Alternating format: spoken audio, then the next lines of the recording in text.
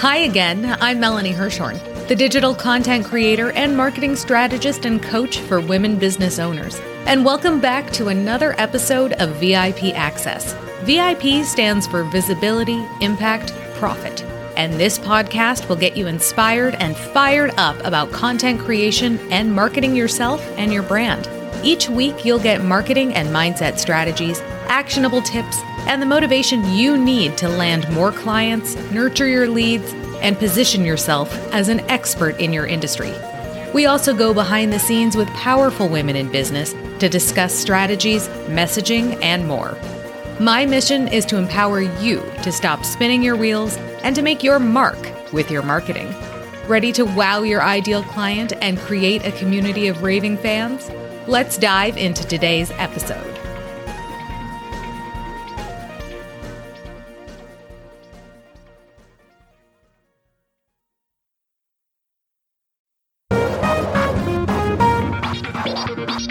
Hi again, I'm Melanie Hirschhorn, digital content creator and marketing coach at VIP Digital Marketing Masters. Welcome back to another episode of VIP Access.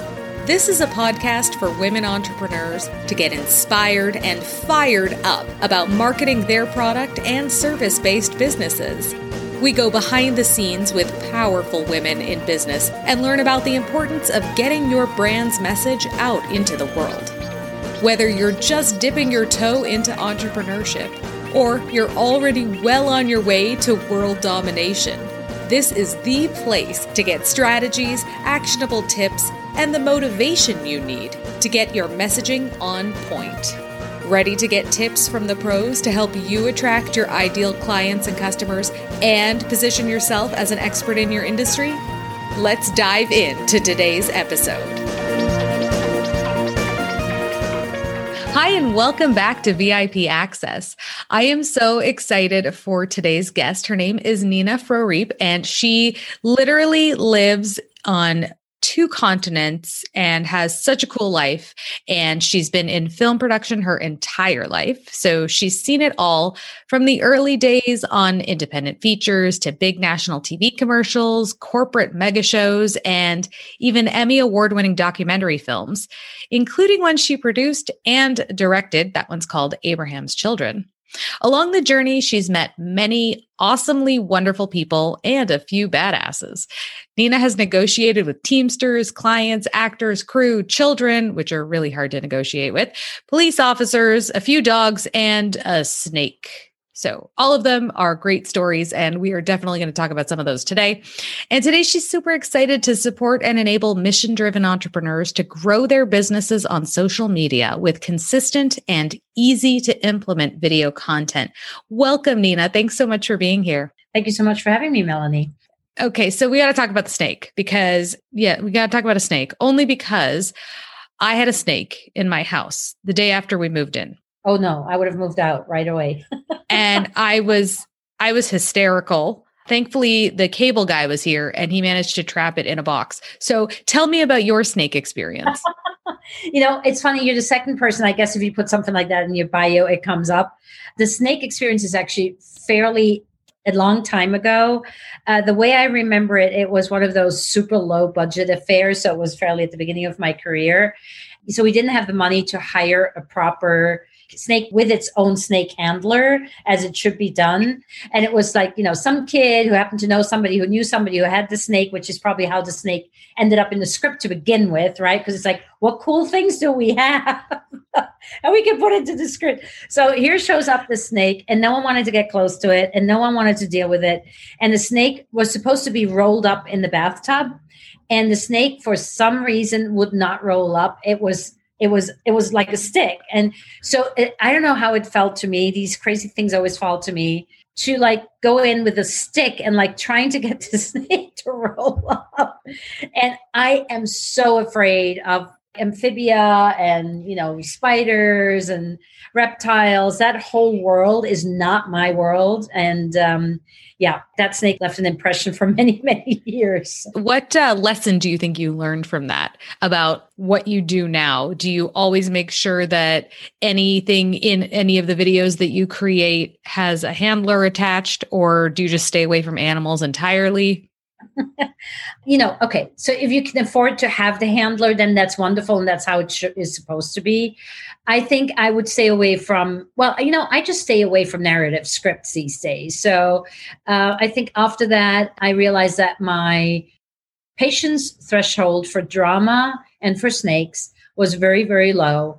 And if you're shooting corporate video and documentaries, unless you're doing, Geo Life or something like that, your likelihood of encountering another snake or any other reptile or creepy creature is fairly low. So I think that was probably the lesson learned on the long run. Okay, I love that. All right, so let's talk about entrepreneurs in video, because I feel like you help them produce and create videos that they can use on social media. They can basically use anywhere, really. I mean, once you have video, it's your video, right? So amphibians aside,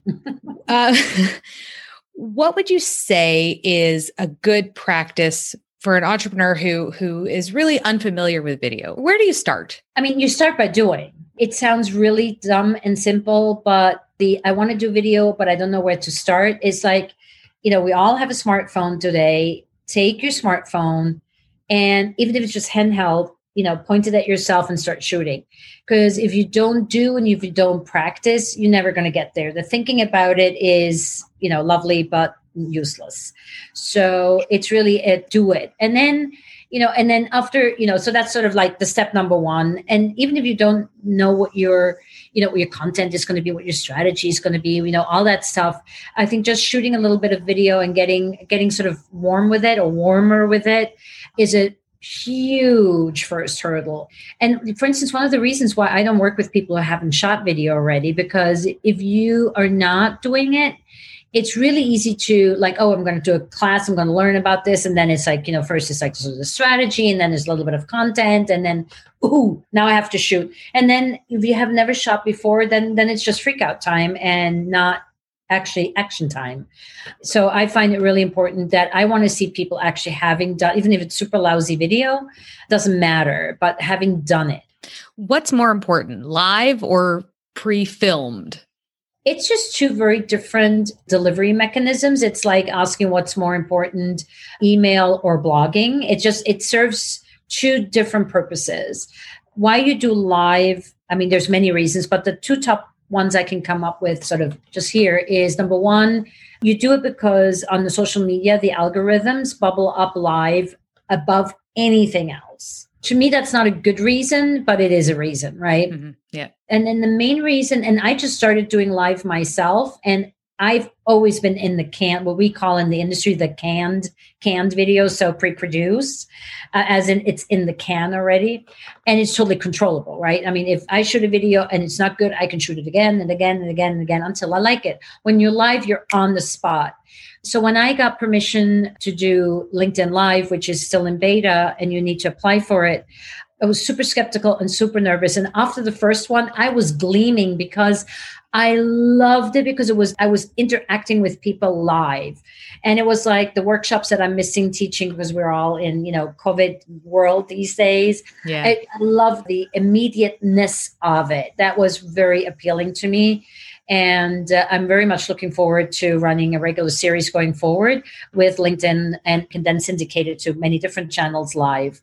That is live. And live also, definitely you want to have a longer format. So like what we're doing, an interview is a very good format for it, because it takes a couple of minutes for people to find you. Because if you're live, Facebook or LinkedIn or whichever platform you're on, will be sending out to people who are on the platform saying, oh, by the way, Nina Farip and Melanie Hirschhorn are live right now. And that is like, so then people come over and check it out. With canned content, I like for my business owners, especially those who are a little newer to video, because they can control their message, how they deliver it, how it's edited. You can put it into much more of a strict format. You can keep it very short and succinct. And it's a great tool that works when you're not working. It's like a clone of you that keeps selling while you're sleeping, eating, hanging out with your family. Absolutely. I love it. Video is beyond important. I mean, I am doing lives all the time. I've been doing Instagram Reels, which is a very short form video. Yeah. So What would you say to an entrepreneur who says, well, what do I put in my video? I mean, do I stand there with a blank background and talk, or do I have to have a whole story that I have to, do a storyboard for and bring in actors? What kind of video is going to be binge worthy? Binge worthy. That's a key word.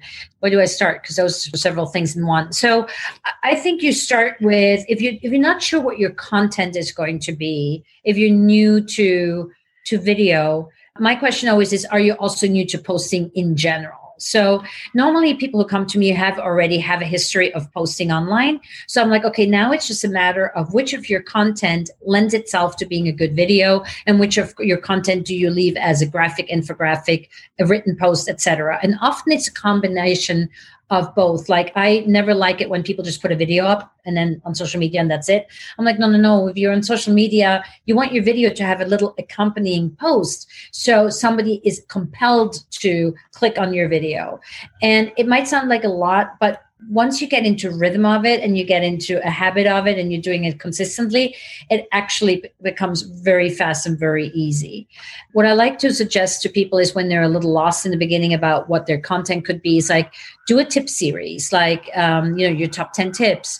Do you have a lead magnet with which you get people to sign up for your mailing list that has a list of 10 or 15 or 20 tips? Make each tip one video. You immediately have a series of 10 videos.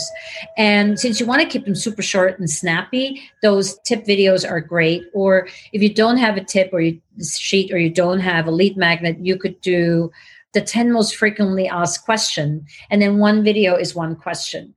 Or the 10 questions people should be asking but are not asking. So, if content in the beginning is still something you're shy about, these are great ways to sort of get in the groove with doing consistent video.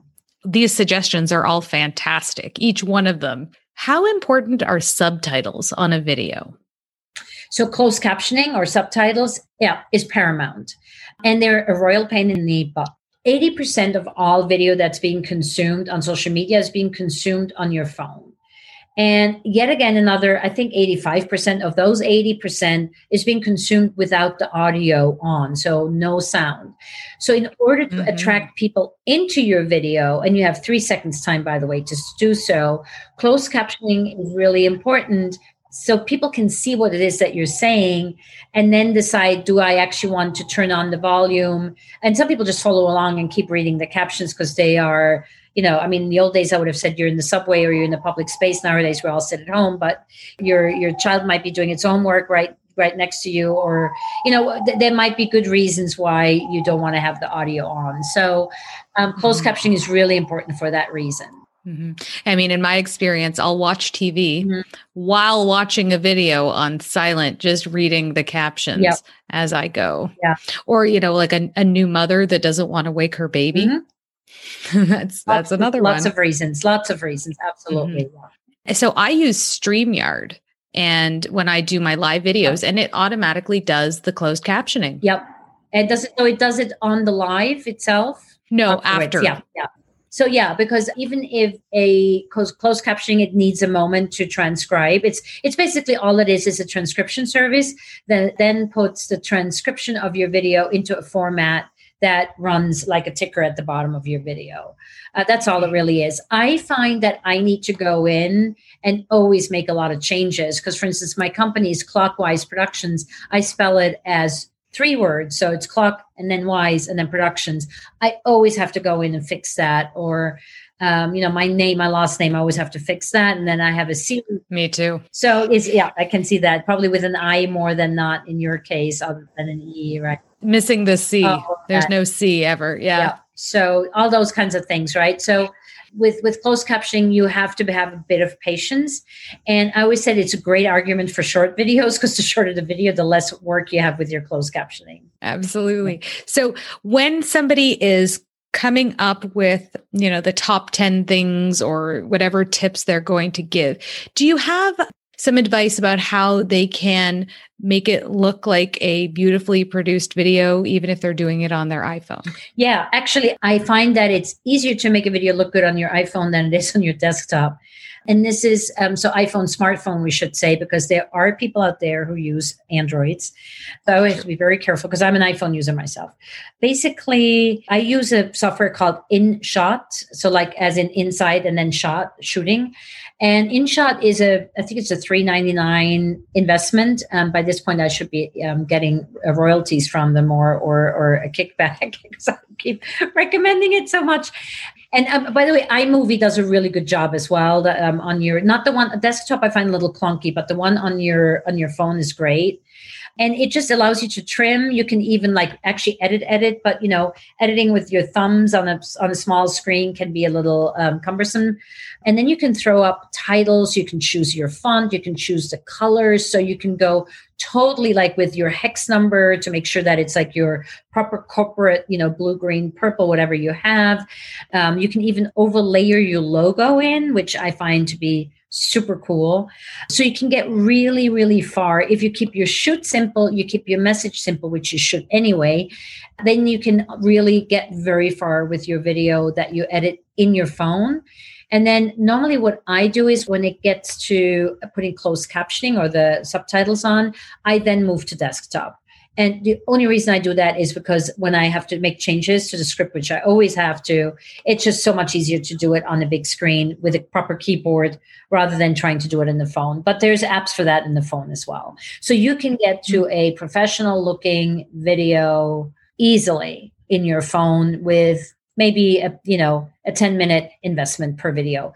And I mean, that's when you have like a workflow and you have some facility with it, but it's not really complicated. It's just step 1 through 20, and you just have to do it and do it enough often that it becomes a routine. That's like with everything, right? It's like first time you post a blog on your website. It's like, what are the tags? What are the categories? What's my featured image? And then you've done it 10 times. It's like, yeah. You do it while you're watching videos on subtitles. Exactly. Yes. So we didn't get a chance to answer the question yet. How do you create binge-worthy video content? Yeah. So the actual binge-worthiness. So the way I define binge-worthy is, you want people to come back again and again, right? And obviously, it's not like people are going to sit down with the popcorn and go like, I'm going to watch all of Nina's videos in one go.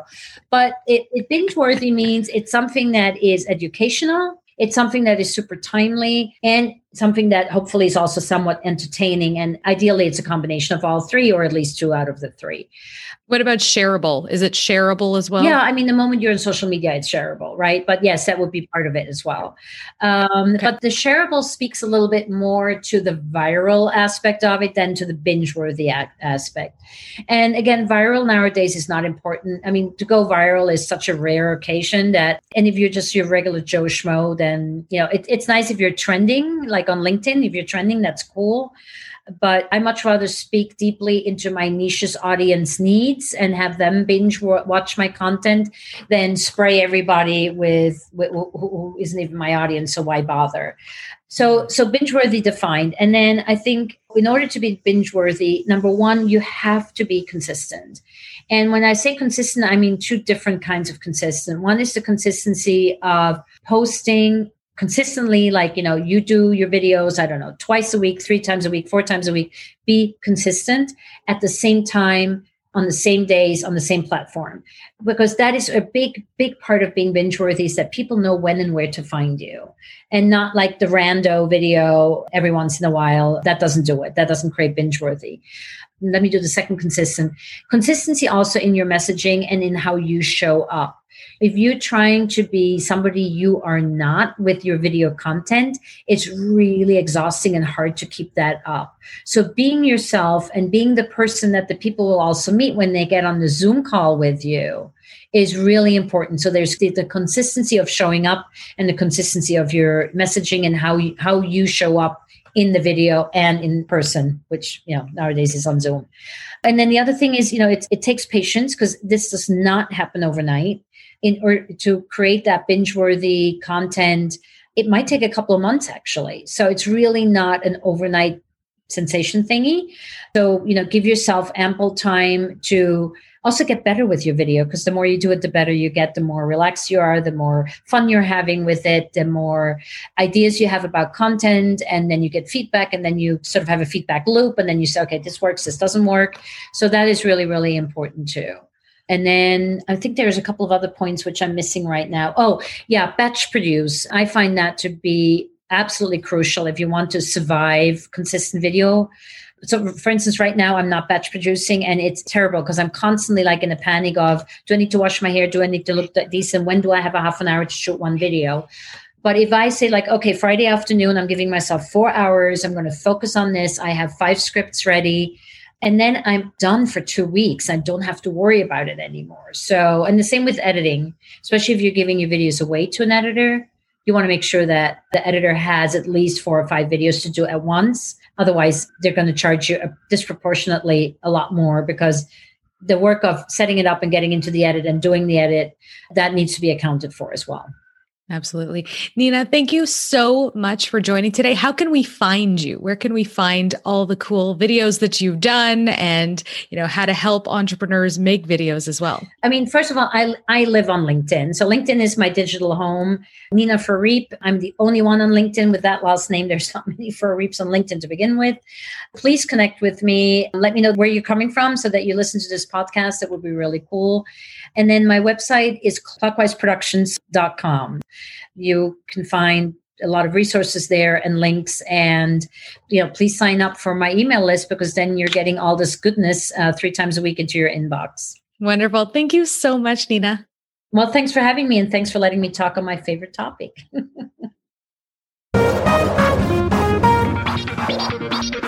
Thank you so much for listening to this episode of VIP Access. We can't let the fun end here. Please join our private Facebook group at vipdigital.live/community, where you'll get live trainings and other great tips all about digital marketing. And if you've enjoyed listening to this podcast, head over to iTunes and leave me a rating and a review. This tells iTunes that you found the show helpful, and they'll share it with more women entrepreneurs like you. As reviews come in, I'll be reading them on the podcast, and you will get a shout out. Have an amazing day, friend. And remember, your message matters.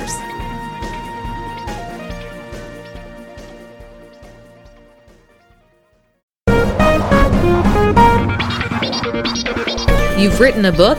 Now what?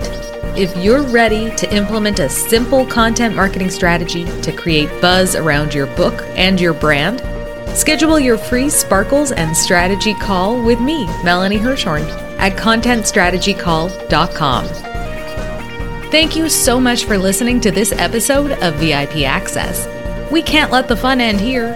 To find out how engaging your content is, take the content quiz at mycontentquiz.com. Plus, you're invited to join our private Facebook group at vipdigital.live/community, where you'll get live trainings and other great tips all about digital marketing. And if you've enjoyed listening to this podcast, head over to iTunes and leave me a rating and review. This tells iTunes that you found the show helpful, and they'll share it with more women business owners just like you. Thank you so much for listening.